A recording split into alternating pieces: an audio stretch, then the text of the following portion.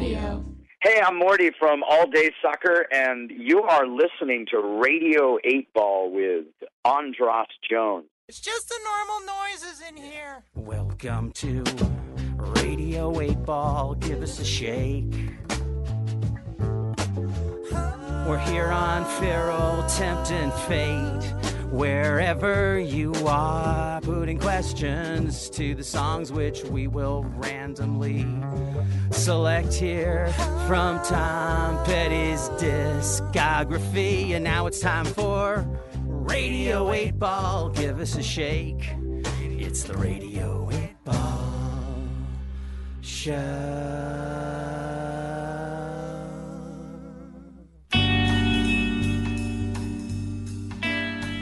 And welcome back to Radio 8 Ball. This is the show where we answer questions by picking songs at random and interpreting those randomly chosen songs as the answers to the questions, like picking musical tarot cards. I'm your host, Andras Jones, and for today's Radio 8 Ball, we are delving into the depths of the catalog of Tom Petty. And it's a Tom Petty tribute episode and asking questions that come some way inspired by Tom and his work. And like I say, we're having multiple musicians who are all here playing his songs as the answers to the randomly chosen answers to the questions. And I'm joined in the studio by Paul Zollo, who wrote the book on songwriting with Tom Petty to lend some integrity to our conversations here. And now we are joined to ask this next question on Radio 8 Ball by a guy, a music business guy that I got to know from ASCAP, a real song guy who took care of a lot of, did well by a lot of songwriters. And in if you've listened to Tom Petty songs, you know that is not the norm. He writes, this is a guy who is not like the guys that Tom Petty sings about, and his songs about record guys, or in The Last DJ. Tom DeSavia, welcome to Radio 8 Ball. Thank you very much, pal. Yeah, you've worked with so many of the people who I respect as songwriters, from John Doe to my old buddy Josh Clayton-Felt, and a lot of people in between. So what are you up to? You said you're writing a book? Yeah, I wrote it. Had a book come out last year. John Doe and I wrote a book called Under the Big Black Sun.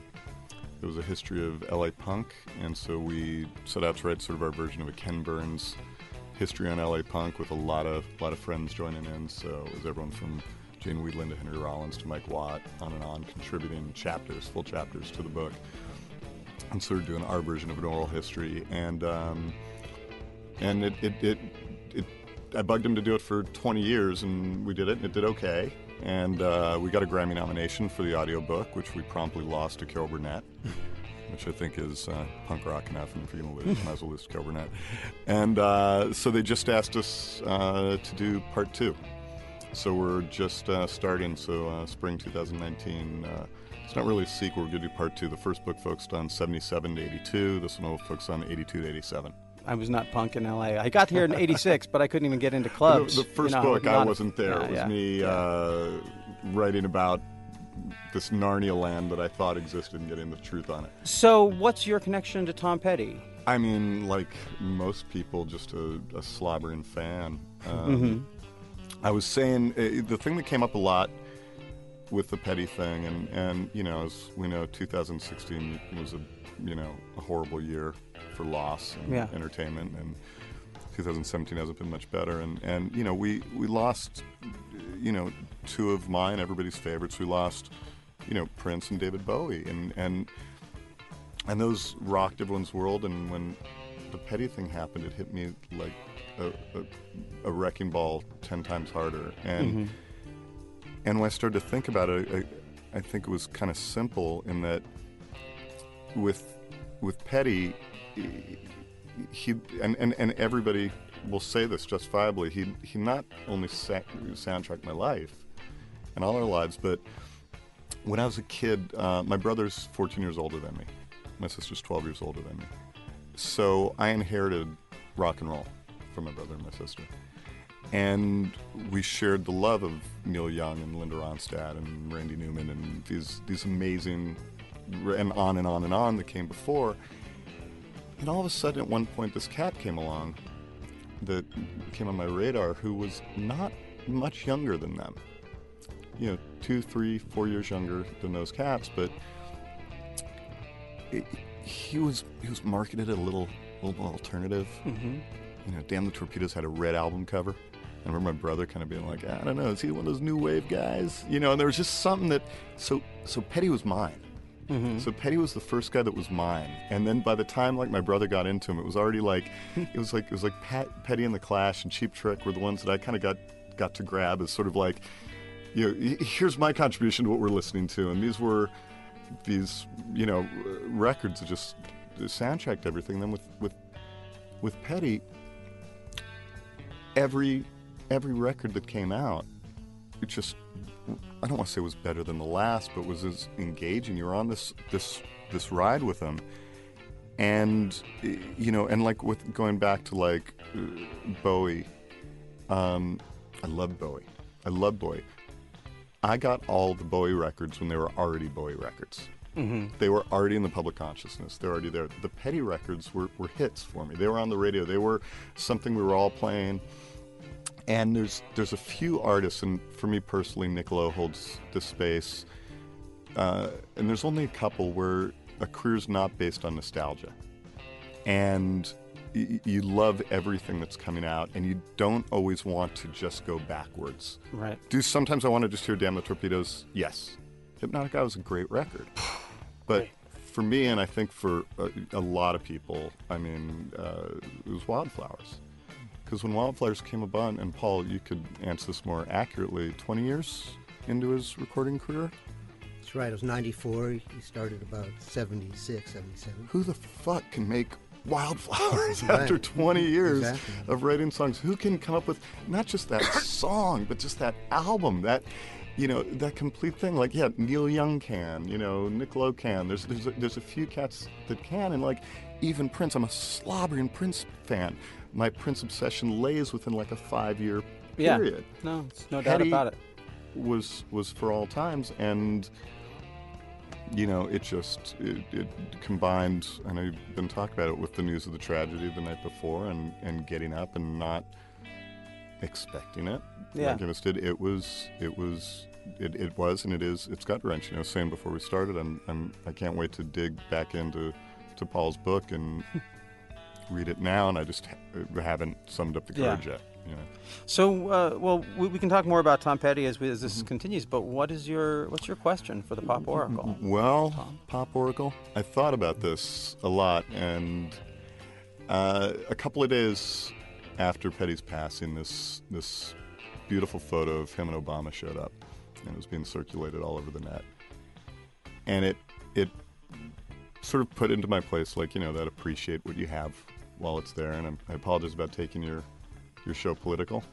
You don't have to apologize to me, But man. I've been, as many people have, I've had a rotten year because of the world, and I'm constantly looking for someone to tell me that we're going to make it through and how it's going to be better.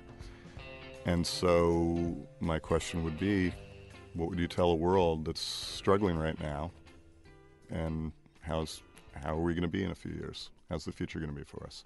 Okay, well, now to engage the Pop Oracle, Tom, This is me. All you right. get to spin the Wheel of 8.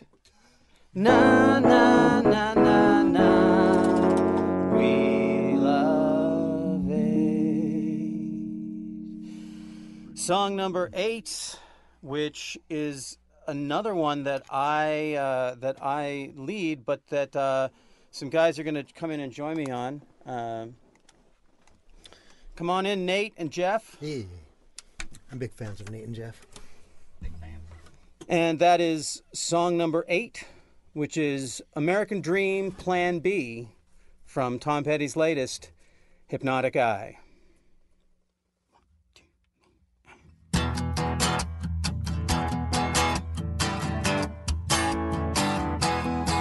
I'm gonna make my way in the world someday. I don't care what nobody say.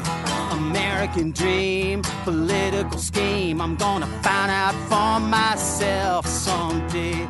I'm half lit, I can't dance for shit, but I take what I want, I go after it. Baby's alright, treats me nice. Ain't nothing like a woman shuts out that light. I got a dream, I'm gonna fight till I get it. got a dream, I'm gonna fight till I get it right. Till I get it right.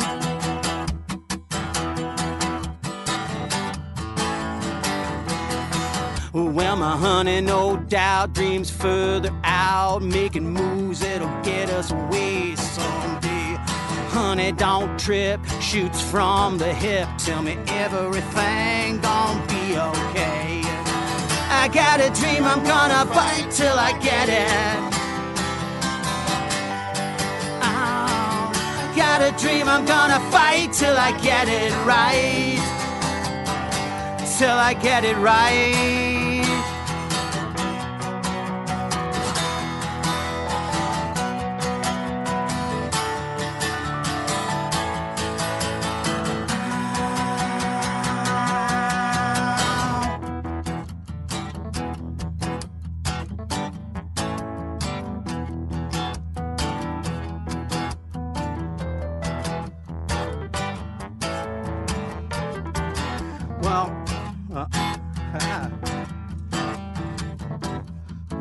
Oh, this is good. This is Do It Like Tom. Bring it down. Well, mama's just sad, daddy's so mad, 'cause I ain't gonna have the life I had. My success is anybody's guess, but like a fool, I'm betting on happiness. Oh, I got a dream, I'm gonna fight till I get it. Got a dream, I'm gonna fight till I get it right. Here again. I got a dream, I'm gonna fight till I get it. Oh, got a dream, I'm gonna fight till I get it right. Till I get it right.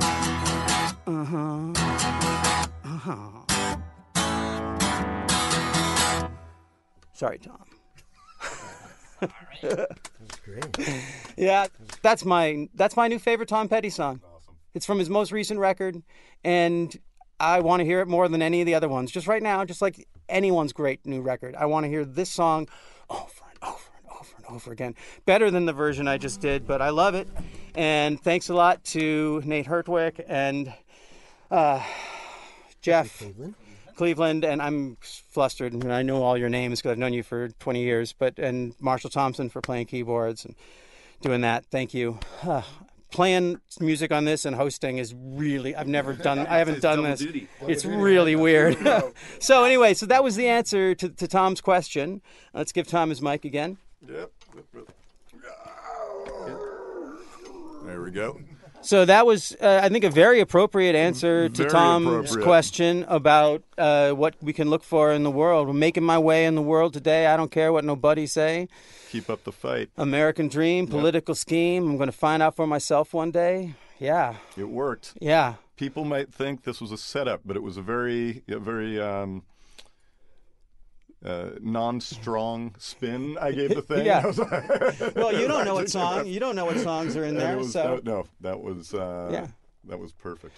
uh, And a great choice. it was imperfect, but I think Tom would appreciate that. It's not a Tom Petty show if there isn't some little not that he made mistakes, but he always had these cool little breakdowns in his songs, and we got one. So, Paul, what did you think about that as the answer to Tom's question? Yeah, it's an interesting answer because it's an American dream, a variation on the American dream we grew up with, which is that it's just going to keep getting better. We're just going to keep going forward, and every generation will be way better than our parents. And he's basically saying his father's kind of sad that his future is not going to be as bright as his father's. And I think that's very real. That I think the answer is that, yeah, we are going to have a future. Might not be the one we were counting on, that this country is evolving quickly, and that's reflected in Tom's music. But ultimately, it says, like a fool, I'm going to, still believe that the future Like can a be fool, bright. I'm betting on happiness. It's that American optimism, which is at the heart of all of it, and in all his music, that we're going to still hope it works out. Yeah. Especially now, we need hope more than ever. I man. believe. Yeah. What do you think, Tom? I mean, It was like, that's what I was going to say. People are not going to believe this was a random pick. It worked. It worked perfect, and it was that thing. It was that I think there's going to be hope, and you got to be prepared to fight. It doesn't necessarily mean physically fight, though sometimes I feel drawn to that. But well, I hate to be the boner killer, as I've been labeled, but Plan B is the abortion pill. When I hear American Dream Plan B, I think of it's the aborted American dream. I could look at it as like, hey, that's a cool feminist statement by Tom, reproductive rights. I'm sure he was a fan and a supporter. But as far as the answer to the question, I think that great artists, they give us hope by demanding that we look at the hard truths. And still, he doesn't say, I'm betting on happiness because it's going to happen. He says, like a fool, I'm betting on happiness. I got a dream. I'm going to fight till I get it. There's no rest in this song. I mean, except with the good woman in his life. That's what he says. There's nothing like a woman shuts out that light. It's the only time in that song where the guy feels like he has any peace, and maybe he finds some peace in that fight. Like a fool, he's betting on the pursuit of happiness. Very American ideal. But also, he throws the Plan B in there, and take it for what take it however you like. But I thought that was a great answer and a great question, Tom. And great answer, Tom. Lots of Toms. Whole lot of Tom energy thank you, here. Tom. Thanks for listening to Radio 8 Ball on Feral Audio. If you'd like more information about the Pop Oracle, please check out our website at radio8ball.com, where you can find out about upcoming shows, about asking your own question on the podcast, and about our Radio 8 Ball app that allows you to engage the Pop Oracle directly in the form of every song ever performed on Radio 8 Ball. I hope today's musical divination brings and brought the sync to you wherever you are. Until next time, I'm your host, Andras Jones, wishing you lots of spine-tingling synchronicities, connections with the natural world, and all the inspiration you can handle. It's the Radio 8 Ball Show.